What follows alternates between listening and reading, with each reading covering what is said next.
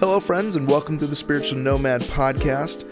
Today, I'm excited to have my new friend Jory on the podcast. He does a podcast of his own, actually, called the Methods Podcast. And we connected on Instagram quite a while ago and just been chatting on there just about meditation, contemplation, centering prayer.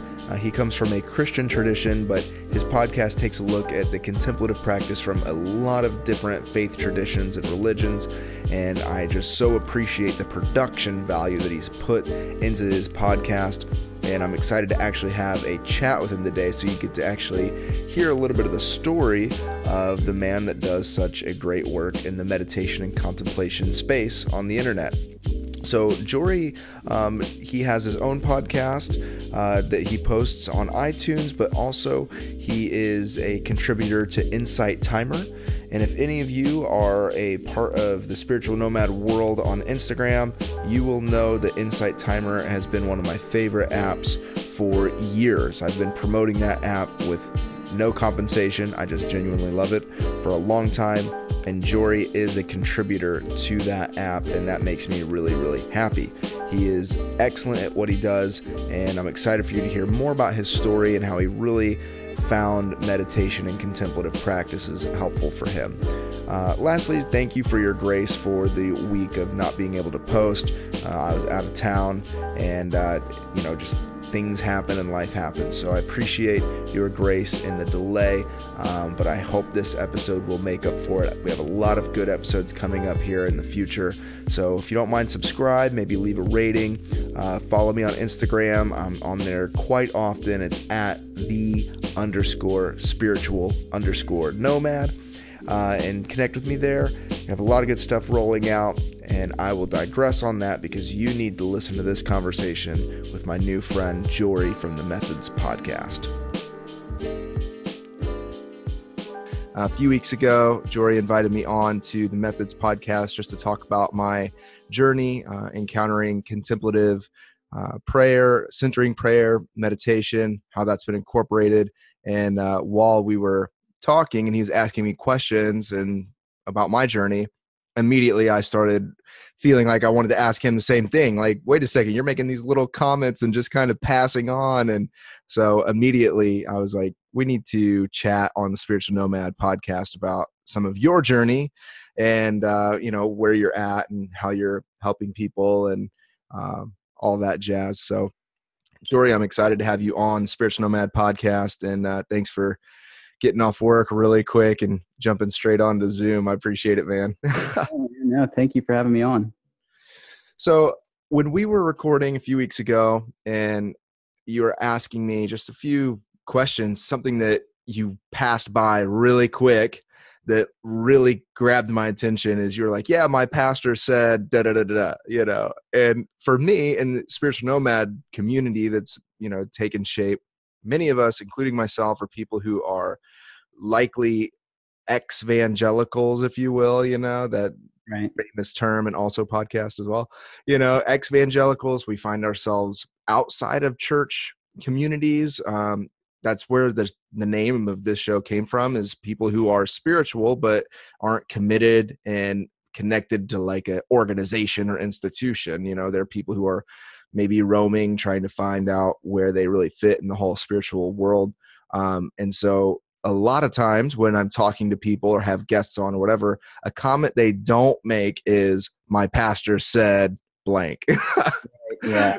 So when you said that, I'm like, wait a second, especially following that up with one of the things that you sent me a DM about was like, hey, do you want to do a meditation? What tradition would you like to do a meditation in? The Sufi tradition, the Hindu tradition, the Buddhist I'm like, okay, we got to unpack a little bit about this guy that does a meditation podcast in all sorts of traditions, yet makes comments like my pastor said. So really quick, what kind of church do you go to? Where's it at? Where are you, by the way? So I am in Salisbury, Maryland, which is like about a half hour from Ocean City, from the beach. And I go to a small cooperative Baptist fellowship church called the Restoration Project in Salisbury. So it's I don't really identify myself as Baptist, but me and the pastor go way back from days when I was in kind of like a non-denominational type thing, um, and played on the worship team and played worship guitar, and he sang and played guitar as well. So that's where I know him from, and he's actually a PhD in Old Testament, and so he branched off and started this small church plant in our town, and I was always just riveted by the information that he would just call up, at whim, and uh, just getting a deeper context to the Bible, because I was at a point where I either thought that, okay, well, the Bible's the inspired, inerrant word of God, or it's just a bunch of stuff. Right. And he kind of helped me look deeper, and like as the Rob Bell saying goes, there's something more going on here. and Yes. and Love it. yeah, and so like from talking to him and going there, it just became much more interesting than I had ever been told and taught.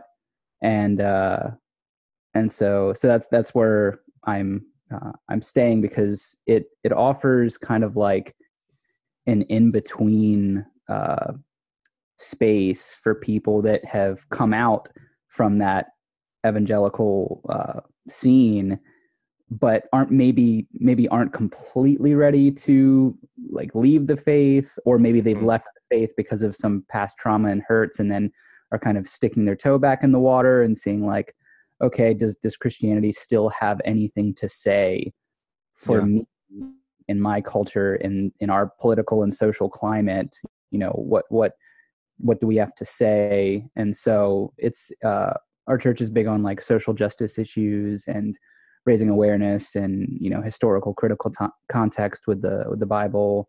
So Which is yeah. pretty wild for like a church that's associated to the Baptist, Yeah, it's kind of Uh, weird, isn't it? Yeah. yeah, because I mean, you wouldn't initially think that, because even we were chatting with you before we started recording, and I'm like, it's got to be some sort of progressive church or something. All the while, I go to now a mainline denomination church. I'm now like essentially on staff there, and am, and it's like, well, I never would have thought that a Disciples of Christ church, would have been so in the same vein of like what you're saying either. So, hey, I stand to be Yeah. corrected. You never know where you're going to find people who are open and willing. And I think that's like the framework that we're in today, right? Is that like, if people are more and more in the evangelical circle, like conservative and gripping and white knuckling their faith and their inerrancy and their, oh, Jesus is, the only way, and God and all that, it's like they're either doing that, or they're going to have to start and are starting to, I think, awaken to the reality of like a more expansive theology, which is, I think is happening all over the place, including where you're at. I'm literally on the other side of the United States, so it's like, it's happening here too, in San Diego. So when you were playing, and, I want to just chat a little bit about your story, and then I really want to get into where it comes like to the meditation piece and all of that. Cause that's really, I think, where we connected online a lot. Yeah. But you mentioned that you were playing music in evangelical church, which I'm a drummer and guitar player too. So I found myself in the same places, and what was I did a podcast series called Institutional Exodus about people leaving the church in droves, Mhm. and people like me and like you and other people that have been on, apparently something wasn't working. There was something that was either dishonest or just belief shifting that you were doing, or that the church was doing, like white knuckling a little bit more. There were things happening. What put you, or did someone remove you from the camp, or did you feel like this just maybe isn't the best place for where I'm growing into, like in the evangelical circle? We have a lot of people that listen from that camp. Yeah, I mean, I grew up in a kind of like country Methodist church. And then about when I was like 12 or 13, my parents decided to start going to this non-denominational like evangelistic church. And I won't drop the name, but and so I started going with them, and I had been doing like martial arts and stuff at the time. And so I was reading like the Hagakure and like Musashi stuff and like the Tao Te Ching and like all this Eastern philosophy and practice. And when they started going to the evangelistic church, that kind of got, I wouldn't say beat out of me, but it was highly discouraged because it was kind of this dualistic mentality of, if it's not church sanctioned and it's not resembling like Christendom and the things of Christianity, then it's evil. Right. Much, right. And so I remember vividly, and you know, some of the things that I look back to they didn't seem as traumatic until I reflect on them, and I'm like, wow, that's kind of crazy. Yeah. I remember microwaving Linkin Park CDs and like tossing CDs out the window, and you know, just because secular music was of the devil, you know, it was obviously, clearly. Yeah. And so I remember the first Bible study I went to at that church, the guy was like, oh yeah, bring your guitar, we'll jam, blah, blah, blah.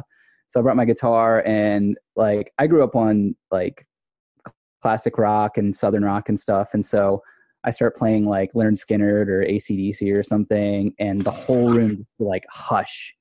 And I look around and I was like, what's going on? And he was like, man, we don't play that stuff here. It's like, okay. So long story short, I got kind of like sucked into this other world of evangelistic Christianity. And, you know, I started reading like apologetics, and, you know, I was all into defending the faith and this and that. Yeah. And it was, I mean, it's very intellectually stimulating, but at some point I just feel like I recognized the hypocrisy and just like the lack of just the separation of it. Like, it just seemed so unnatural. And so I left for a while. And then when I came back, I started just noticing the ways that Christianity, and especially like mystic Christianity, like the work of Richard Rohr, that points to like the early church and like the Franciscan order and the Desert Fathers and all this stuff that was not information that I was privy to in my, you know, upbringing, and just revealing this wealth of tradition that was there under my nose the whole time. And then tying that back to the Eastern philosophy that I had started looking into on my own you know, as a young teen, and just seeing parallels and just connecting the dots back and forth. And so did I answer the question? Yeah. No, that's so. Where was that? Like, how long ago? Just simple timeline. Like, how long ago did you feel like that it wasn't maybe the best community for your growth? I left that kind of evangelistic scene maybe like 6 or 7 years ago. And then I was kind of like in no man's land for a while. Right. I would go to, you know, occasional church here and there, or sometimes I'd visit. But I wasn't, you know, quote unquote, plugged in as the say. You know exactly what I'm talking about. Oh, dude, I know so much what you're talking about. Come to the small group. We'll get you plugged in, get you volunteering. We'll take all your time. It's great, you know? Yeah. But the rediscovering of the kind of like the mystical pathway in Christianity, like the core of it, was probably about, honestly, probably less than 3 years ago. So I tend to move pretty fast conceptually. Like, when I grab onto something, I just kind of like dive right into it. Same. Yeah.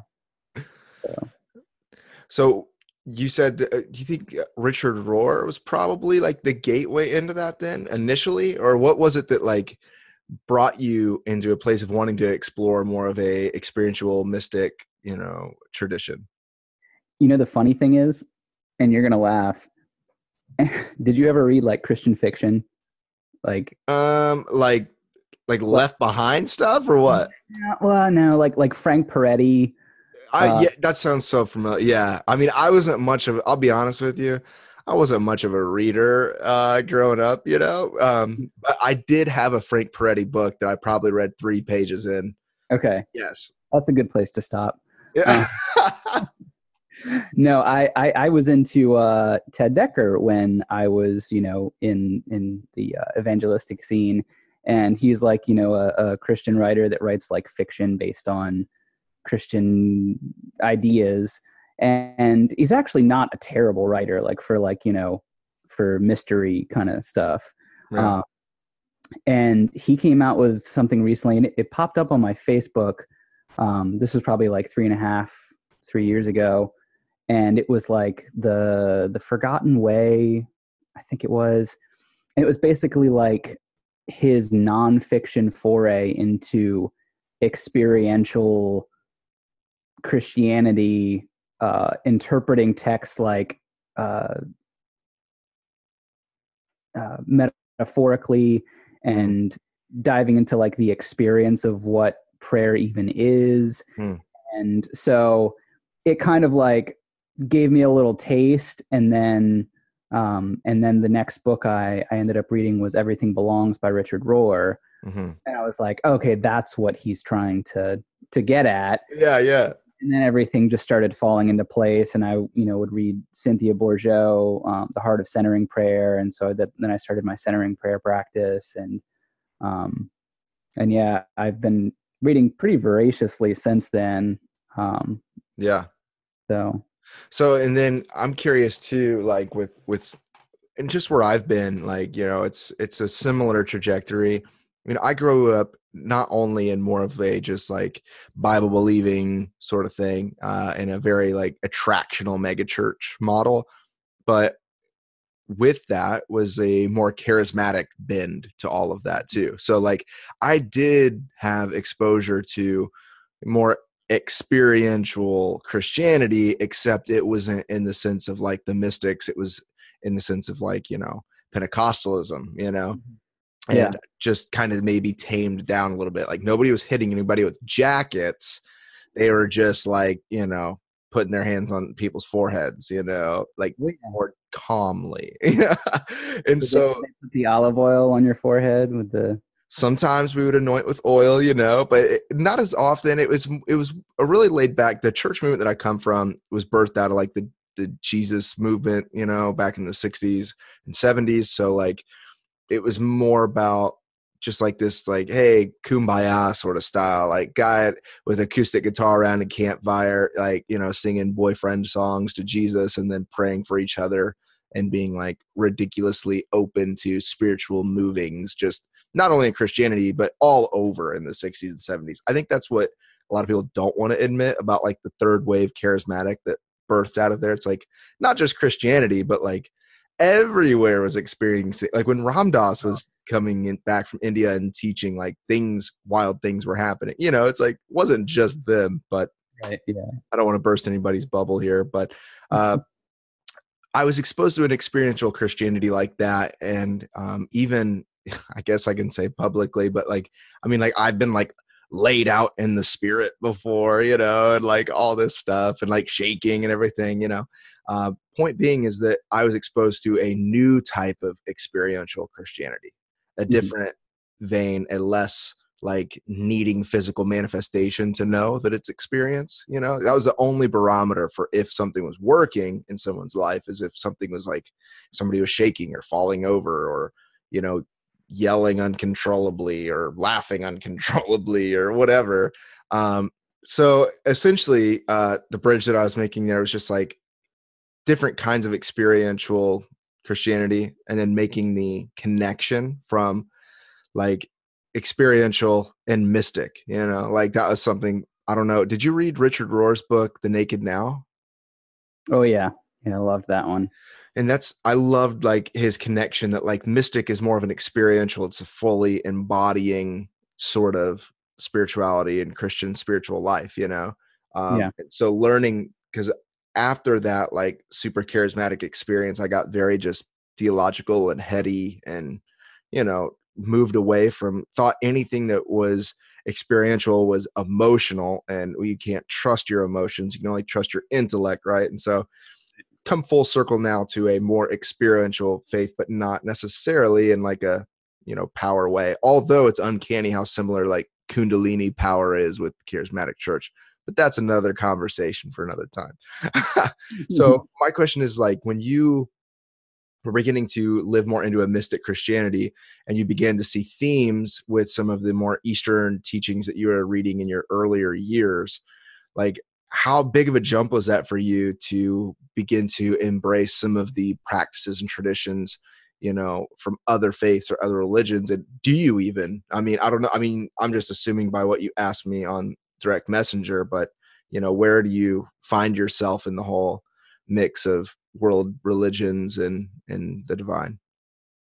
Yeah, I mean, I like I said, when I was in my early teens, I was, before we got into the evangelistic scene, I would do Zen type meditation, uh, Mm-hmm.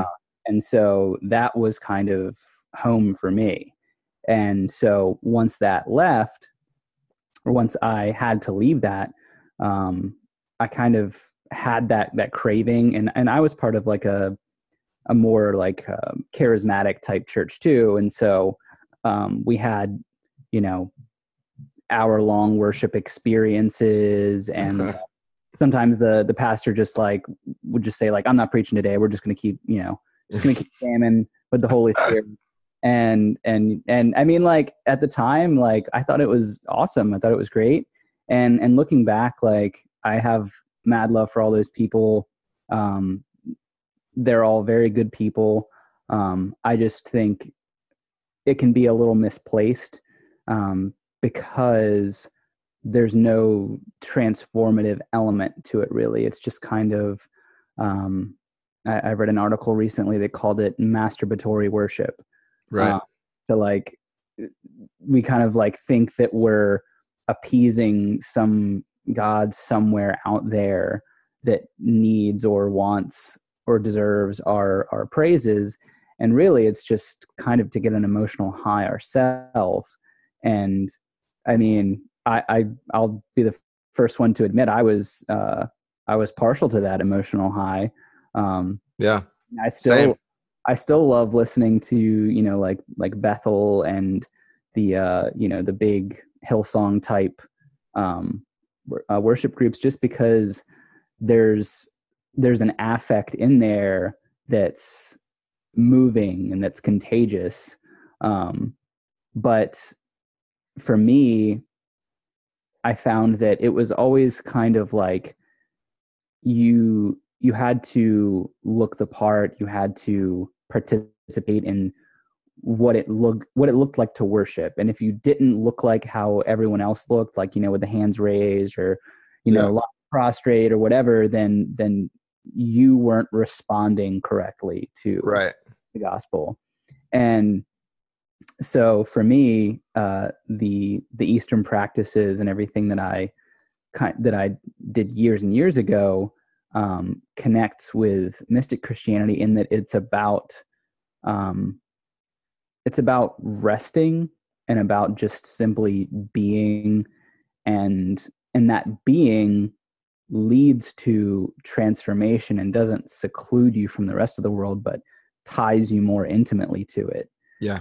And it's a more holistic type of experiential faith that's not divorced from uh, like an intellectual mode, but it's the other side of the coin. It's both and so yeah, like the work of Richard Rohr helped awaken me to that, and I wouldn't call myself. I guess it depends on who asks me, but I don't go around calling myself a Christian anymore, Right. because the label to me isn't helpful most of the time.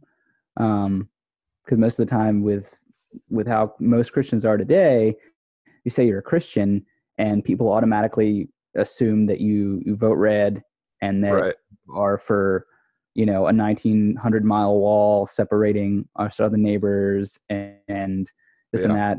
And that's just not how I prefer to label myself. So, and a lot of people try to label me like a mystic too, but that can kind of put me off in a way too, because I always feel like mysticism isn't something that you put on. It's not like a jersey that like, okay, you're now on Team Mystic. Right. And to me, it's a taking off of the jersey entirely. You know, you don't belong to a team, like the Buddhists call it, being an unlabeled bottle. Yes. So, yeah. And that's what's hard too, and that I've been reconciling, because like you and probably most people listening, we've avoided the term Christian and have been trying to reconcile where we're at and what labels would best fit our values and beliefs and convictions, because that's really what it is. It's like it's a trying to figure out what out there can adequately define in a very short word or two what I fundamentally believe is true about myself and the world, right? And it's a hard thing to do, and so I've recently in the past year have come back around to embracing even just the term of Christianity. And it's funny that you say that, just because even the term mystic, like that's like the only word that helped me become more comfortable, because even like I was at a staff meeting yesterday, we were talking about using other language other than progressive Christianity. And I was, saying maybe we should be using terms more like expansive, inclusive. And they've already been using inclusive, but more of an expansive theology. Because then for me too, I'm like, well, that has political connotations. Progressive does, so mystic has this way of defining it, but exactly what you just said, it's hard for me to even on my Instagram, I say mystic Christianity, and people all the time are, what do you mean by that? What are you trying to define yourself by using that? It's like, well, it's hard because like you just greatly articulated, it's actually the opposite. It's what I'm trying to take off about it, about the Christianity, but it's difficult, it's difficult to find what words can best essentially sum you up, which is never fun, but I found, and part of that too is like an interfaith spirituality, which is, made me not friends with some people, just not by me, but just by disassociation. And I think what I mean by that is just a more elaborative definition of mystic. For me, mystic means that I am removing all barriers between myself and the divine, and seeing the divine in all expressions of faith and divinity. And that, do you think you would probably agree with that, or what do you think whenever you think of like the difference between like mystic and interfaith and stuff? Because it seems like your crowd is that, I don't know, maybe I'm wrong, but it seems like you appeal to that sort of more interfaith crowd. How do you see mystic Christianity and interfaith mingling, and your thoughts on it? Yeah, I hate to use pop culture references, but have you ever seen the movie Silence by Scorsese? I've not. Okay, definitely. I mean, you have to carve out a good, I think it's 3 hours long or something ridiculous. Damn. And it's very slow, which I love slow, slow films. But, and I don't want to give it away for anyone that hasn't seen it. But basically, at the end of the movie, something happens that's counterintuitive to what you think is going to happen and what you think will redeem this character. And basically it's this act of letting go, and which is the process of kenosis, of self-emptying, and which is attributed to Christ. And it's in this letting go that the character Andrew Garfield plays him, basically releases and renounces even the label, and he becomes sort of apostate. Mm-hmm. And in that, he completely shows the essence of Christ and what Christ is and what Christ does. Is this continual letting go ad infinitum. And so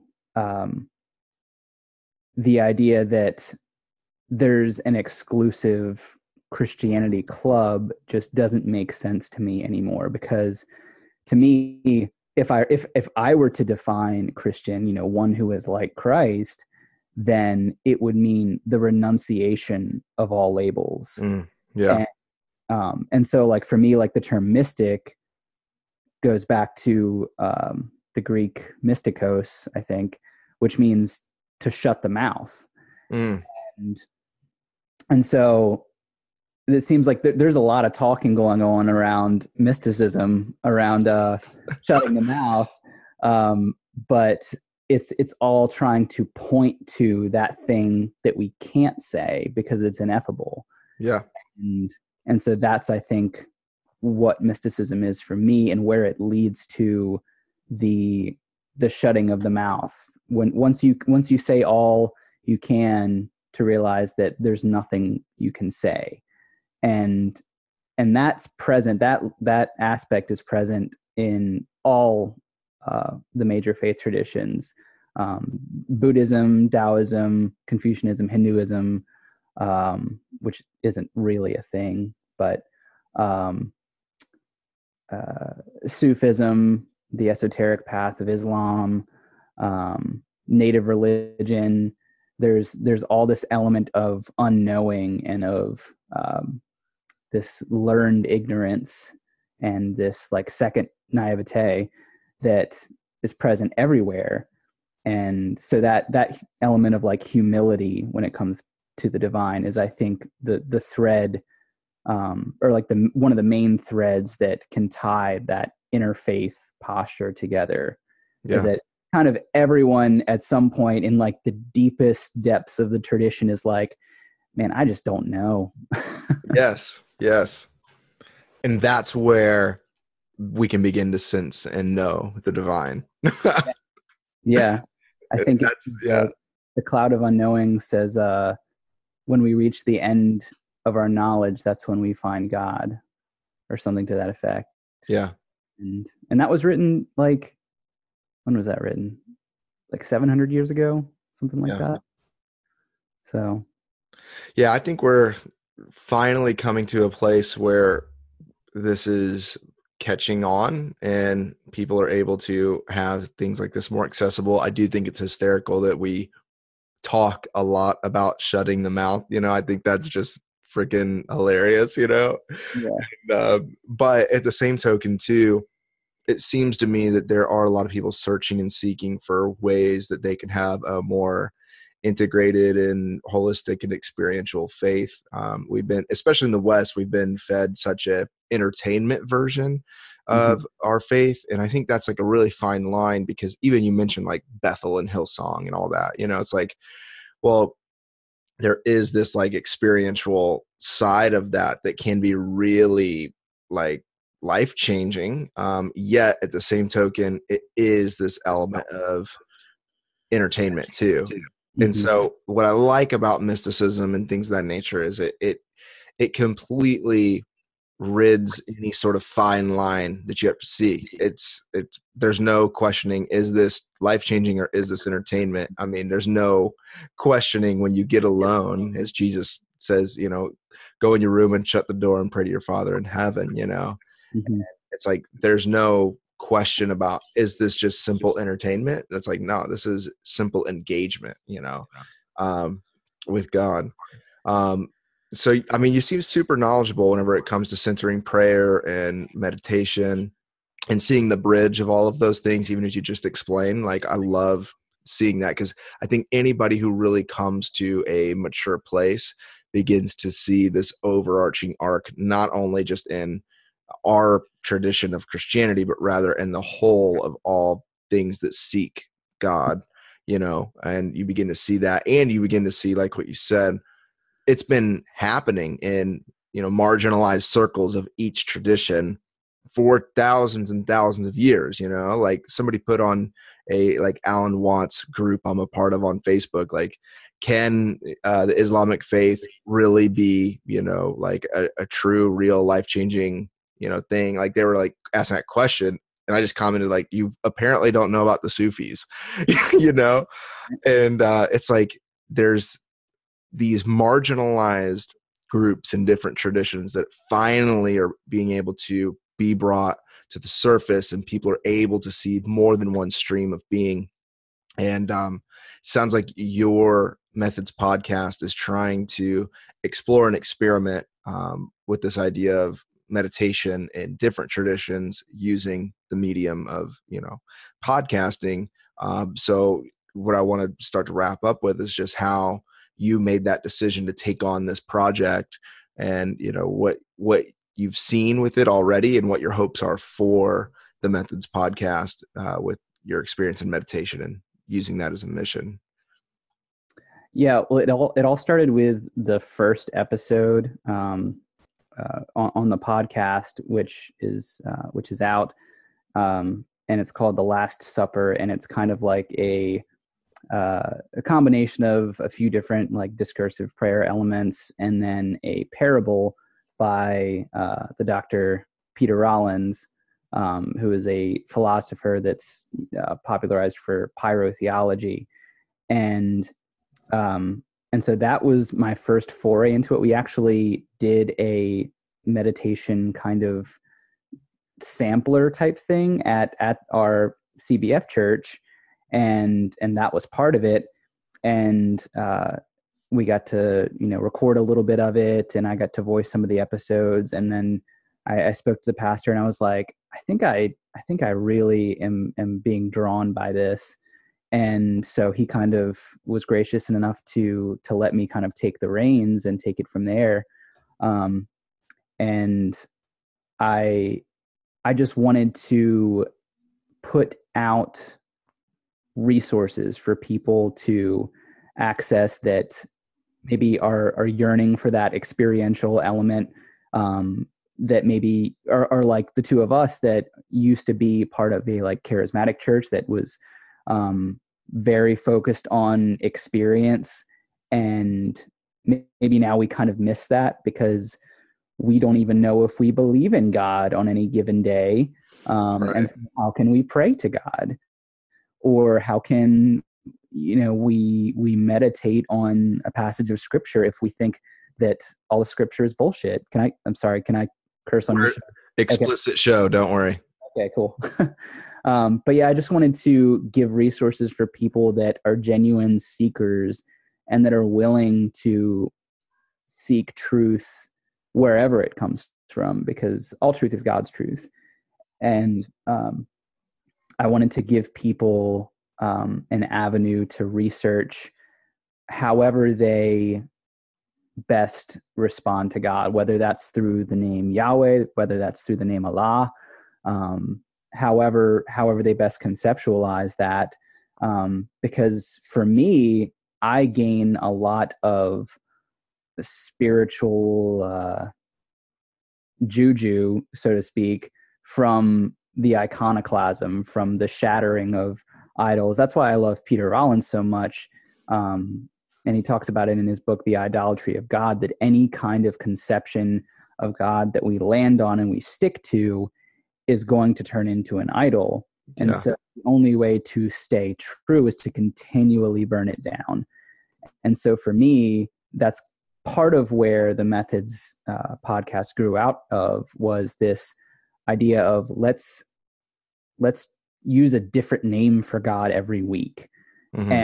And so we can start to break down this idea that our conception of God is the conception of God. Realize that there's thousands and that they're all based in the same truth. Yes. You can kind of see through that illusion of separation between myself or from my Muslim neighbor or from my Sikh coworker or what have you. Yes. I love that so much. And to me, it's like such an opportune time to be doing that right now. I think we have some great people that have gone before us, like Peter Rollins and Rob Bell, just like to name some really big names, but a lot of other people who may not be on that, popularity scale. But like, I think that we're entering into this like next, it's not a full generation yet, but like really this whole move started with the emergent church back in the early 2000s. And, people that really caught a lot of shit for it, like Rob Bell, in the 2000s into the early, part of the teens here. I think that we are propositioning ourselves to use things like with what you're doing and hopefully with what I'm doing to help people break into a more expansive place and, build on the backs of people like Brian McLaren and everybody. And so I think your podcast has been helpful for me. One, it's just done so well and it's not distracting. That's a big thing too. So a lot of podcasts that focus on meditation or contemplative stuff, they're kind of distracting, whether if it's the person leading it or the quirky music or the bad recording or whatever it is. Like, just quick compliment, you do really well with what you do. And the content is timely for us to really push through the next ceiling when it comes to a more expansive theology. And so I appreciate the work you're doing, and I appreciate that you reached out to me, man, because that's what is the beauty of social media, is you get to meet new people and meet people that are trying to make the same sort of impact in the world and open our awareness of the divine. And sounds like you're on the right track of keeping that up. So don't stop, man. I'll try not to. It's hard. Sometimes you want to. Sometimes, you put all you have into something, and then like people are like, that's all right. But it happens, man. It happens like that sometimes. And you're doing awesome stuff too. I mean, I was really inspired by the groups that you had done, the local prayer groups and stuff. And I think that was one of the first messages I sent you, was asking about that. So that's really inspiring. I'd love to do something like that in my area. There's not a lot of draw for it, which is kind of why I took to the social media and the internet to try and cast a wider net. But yeah. Yeah, it's hard, man. I mean, I did a meditation group here for a little bit, and it's a hard nut to crack, especially too. I mean, I have the Chopra Center like literally 6 miles away from me, that offers free meditation, and it's like, amazing. But even at that, so my wife went Saturday morning to the free meditation, and on a Saturday morning at the Chopra Center for free, there's still only 20 people there, So it's like, it's hard to what it's like, everybody together. It's like a little bit of yeast in a loaf of bread. Yeah, indeed. I like the parable. I think we should end with that because it's good. It's good. Thank you, Jory, for being on Spiritual Nomad. And what I think might be cool to do is right here, maybe if you would like, maybe one of your episodes that you really enjoy, maybe you could just send me a portion of it or the whole thing, whatever you want, and maybe here at the end I can do a transition and people can get into a posture of meditation with one of your segment or a whole of one of your episodes. Would you be okay with that? Yeah, that'd be awesome for sure. That way people don't have to go clicking around. They can get a little taste of it right here. And yeah, exactly. See how you like it. If it works for you, it works for you. If it doesn't, there's dozens of other types of meditation on there. Yeah, let's do that. Cool. So stick around and we'll do some meditation. Cool. Well, so sadly, I was unable to get that track here for you to experience the Methods podcast, but I will certainly have that link down below to go check out the Methods podcast. I highly recommend it. It'll be a great meditation. And thank you for listening to the Spiritual Nomad podcast. And don't forget to subscribe and join me on Instagram. See you next time.